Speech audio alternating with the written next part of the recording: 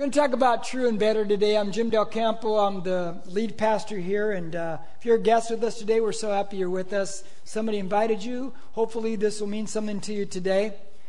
But this idea of true and better, we're going to look at the resurrection of Jesus Christ, because obviously this is Resurrection Sunday. And the resurrection, probably the most debated event in the history of mankind. Did it happen or not? One New Testament writer by the name of Paul, he writes that if the resurrection did not happen, then we who are Christians, followers of Christ, that we are most of all people to be pitied. Because, and then he adds, then we might as well eat, drink, for tomorrow we die. That our message that we preach is just in vain. It's worthless if Jesus didn't rise from the dead.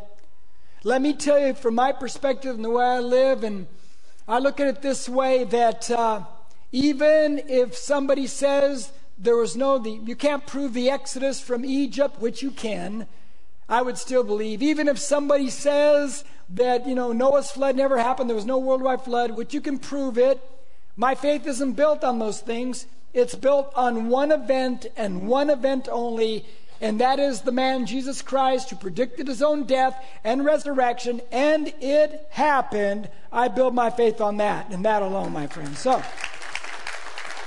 So with that said, I know when I say that I'm preaching to the choir, because some of you here do not believe in Jesus. Some of you are pretty skeptical about a man, somebody rising from the dead. So I want to talk about that today, hopefully in a logical, historical perspective. And I'm going to look at it from two questions. Number one, is it true? Is the resurrection true? And secondly, if it is true, is it better? Is Jesus better? Or do all roads lead to God? Don't they all say the same thing? Come on, preacher. Aren't they fundamentally the same and superficially different? Well, we're going to look at that today also in the second part of the message. But before I begin, I want to let you know something that is absolutely true right now. That Christian New Testament scholars and atheist and skeptic New Testament scholars, and there are such things as that, they all agree now that Jesus really did live, he did exist, that he really was killed and crucified, that they really did bury him, and that the tomb was empty. It's just that the Christians and the atheist and skeptic scholars disagree on why and how the tomb was empty. As a Christian, we believe he rose from the dead. The New Testament skeptic and atheist scholars, they say impossible, didn't happen, and they look at it from a different perspective. So we're going to look at these things today in the time we have allotted for us. But let me just tell you that some of you in this room, if there's been a well-meaning Christian who has been trying to convince you to follow Christ with maybe a finalized statement like, come on, you just got to have faith. Now, they're well-meaning in that, but let me tell you something about that statement and about the early disciples. You see, the early disciples, when Jesus died, they did not believe he was coming back from the dead. None of them did. They went into hiding. They were terrified. They thought it was over. Even the first women who went to the tomb that early first Easter morning, they didn't go there because they thought, he's risen, we know it. They went there with more spices just to spice up the body, was what they did, to make it smell better as it decayed. And so no one thought Jesus is coming back from the dead. But the disciples, they're a little bit different than they didn't believe, but something happened in their life. And I want to focus on John. And as we focus on him, I want you to think about this. Some of you have testified in court cases. Some of you have been in those things. Some of your best testimony, if not the best, is eyewitness testimony in a court case. They're there and they saw it. John, one of the 11, along with the other, but John writes this in 1 John 1 and verse 1 and 2. This is one of the original 11 followers. One of them obviously died. That was Judas. But he writes this. What was from the beginning, what we have heard, what we have seen with our eyes, what we have looked at and touched with our hands concerning the word of life. Word of life means Jesus. And the life was manifested. And we have seen and testify and proclaim to you the eternal life which was with the Father and was manifested to us. Here's what John is saying. He's saying, yeah, I went into hiding. Yeah, I didn't believe he was going to rise from the dead. Yeah, we all thought it was over, but then something happened in my life. I saw, and I heard, and I experienced, and I touched him. I saw Jesus. I saw him crucified on that cross, because John was there at the crucifixion. One of the most brutal ways you could kill a person in that day. And then I saw him, he was put in the tomb. And then I saw Jesus afterwards resurrected to life. And I saw the marks in his head. John is telling you and I saw it. I'm an eyewitness to the facts that Jesus Christ rose from the dead. Now I want you to think about that in the whole event and the structure of the event, because maybe you're saying, oh, come on, that's just a Christian perspective. Well, let's think about it a little bit more logically. Let's say there were all one of these surviving 11 disciples. Every one of us is. And Jesus has been killed.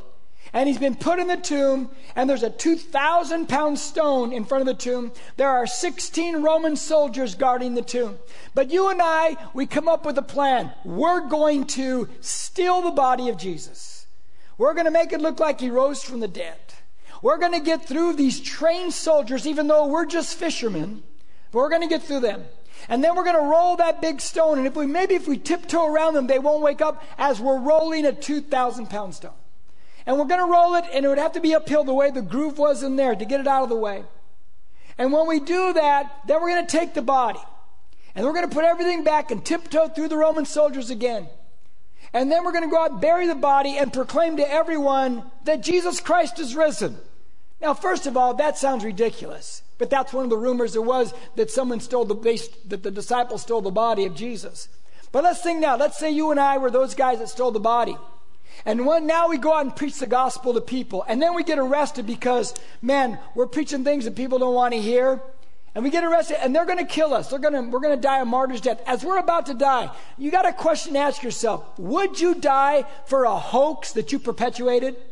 Would you do that? Maybe a couple of us would be crazy enough in this room to do that. But I think most of us would say, there's no way. I'd sit there and go, hey, I was just joking, man. It was a lie. We all stole the body. Look, I got dirt on my hands still. Come on, man. I don't want to die for this one. That's what we would do. But they went to their death. They died a martyr's death because they saw him resurrected. I'll give you another one. Jesus rose from the dead, supposedly, in Jerusalem. That's where the tomb was empty. If that happened, where's the last place? If it was a hoax, if it never happened, where's the last place I would ever preach the good news that Jesus rose from the dead? Where's the last place you'd preach it? Jerusalem. Where's the first place they started preaching it? Jerusalem. Look, that just not even logical if it didn't happen, because people would say, come on, man, I'm from Jerusalem. You know it didn't happen. But they started right there. And why? Because they knew it did happen. I'll give you another one. In the gospel stories, there were women that go to the tomb that early first Easter morning. They're the first eyewitnesses to the fact that he rose from the dead. They come back and they testify to the disciples and everyone, Jesus is risen. Let me tell you why that's crazy right there. Because in our day it makes sense, but in that day, first century, not biblical but cultural, they would never have written that that women are the first testifiers to seeing Jesus risen. Because in that day, in that culture, a woman's testimony in a courtroom was considered untrustworthy. And yet the Bible puts it clear as day in there that the women were the first ones to see and know that Jesus rose from the dead, and they testified. You'd never do that in that day unless it were true, because it would seem absurd at that time. So they're all saying it's true, but let me tell you the one that really gets me as far as if it's true or not. And it's found in 1 Corinthians. It's a New Testament scroll letter. In 1 Corinthians 15, this is written by a guy named Paul, who once did not believe in Jesus, hated Christians. His job was to murder Christians. And then he has an encounter with the risen Christ on a certain road, and he turns his life and puts his faith in Jesus, and everything turns around. And he writes about 14 New Testament letters. That's where we get a lot of New Testament from this guy, Paul. And he writes this. He says here, "For I delivered to you as of first importance what I also received, that Christ died for our sins, according to the Scriptures, and that he was buried, and that he was raised on the third day, according to the Scriptures. And he appeared to Cephas," who's Peter, "then to the 12, After that, he appeared to more than 500 brethren at one time, most of whom remain until now, but some have fallen asleep. Then he appeared to, say the name please, James. Then to all the apostles, and last of all, as one untimely born, meaning himself, he appeared to me also. For I am the least of the apostles, and I'm not fit to be called an apostle because I persecuted the church of God. Let me tell you right now what's going on here. Why I consider this so important. This letter, what Paul writes, was written 25 years or so after the resurrection. Now, somebody here is thinking, well, that's a long time. How can you consider it trustworthy? Well, let me ask this question from a historical perspective.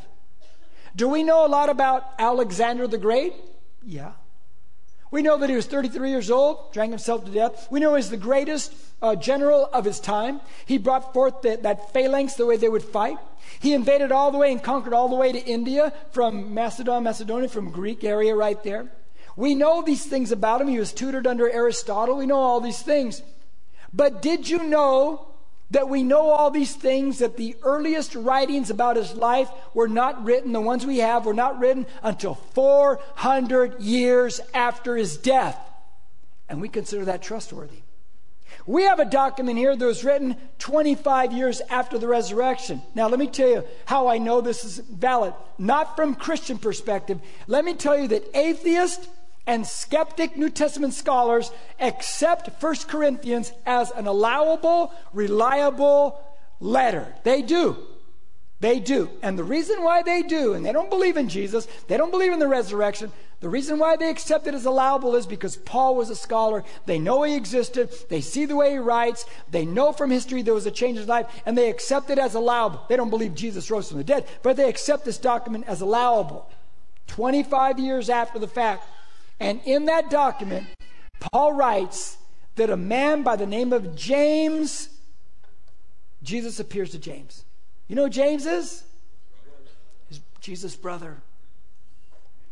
James would write the New Testament letter of James. James would also become the leader of the church there in Jerusalem. He rises up. Now, you know that James in the Gospels, he and the family one day went to go get Jesus because they thought their brother Jesus was insane. That's what it says. They thought he's crazy. They didn't believe in Jesus as Messiah. James didn't believe his brother was God in the flesh. What happened? What happened that turned him around? That he would write a New Testament letter, becomes the head of the church in Jerusalem. What changed him? He saw his brother.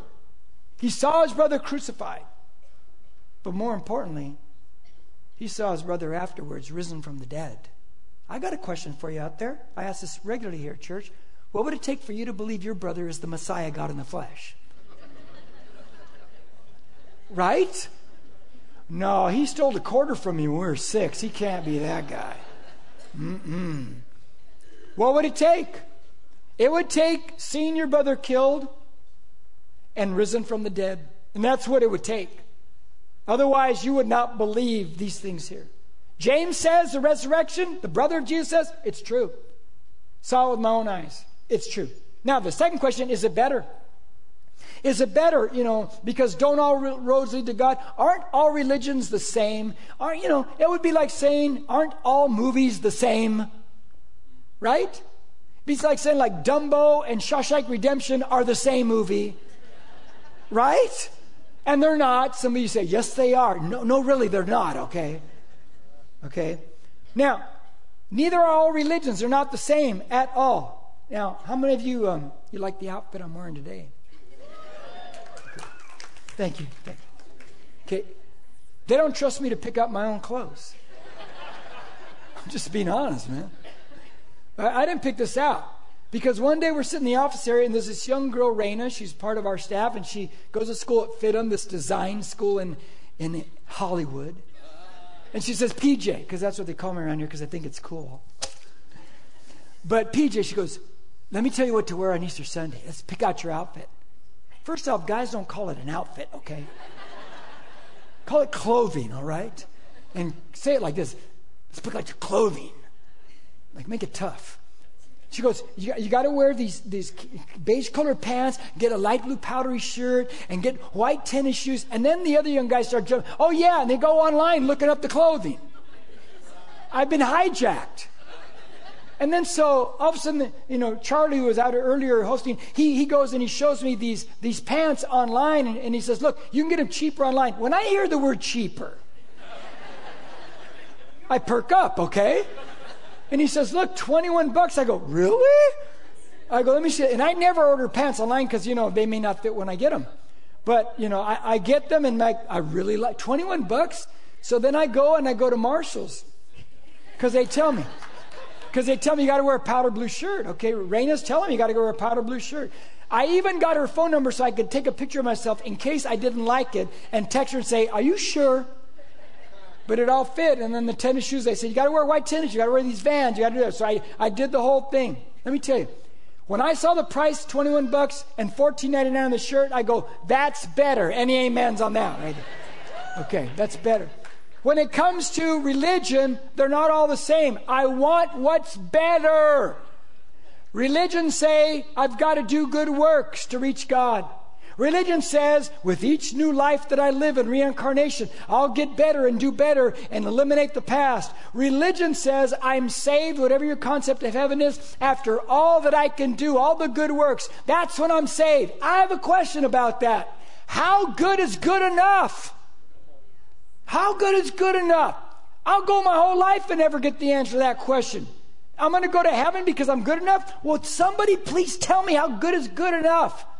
There's no answer to that question. Can you imagine if you lived in your relationship, in your marriage, and your family, but let's take marriage. If you lived in the concept that I've got to be good for them to love me. I've got to be good for them to still love me. I've got, where do I stand? Where do I stand? Well, that would be brutal, right? Some of you know exactly what that feels like this morning. Don't you? Don't you? And it's filled with anxiety. And you wonder, when's it going to end? Oh my gosh, did I make the eggs right? Where do I stand? Let me tell you, God is not like that. Because if God is like that, you're going to wonder all the time, how good is good enough? How good is good enough? Where do I stand? Where do I stand? How good is good enough? Let me tell you what's better. Jesus Christ came to earth because you and I weren't good enough. He's the good one that came to earth to die in our place. That's better. Because I can never be good enough.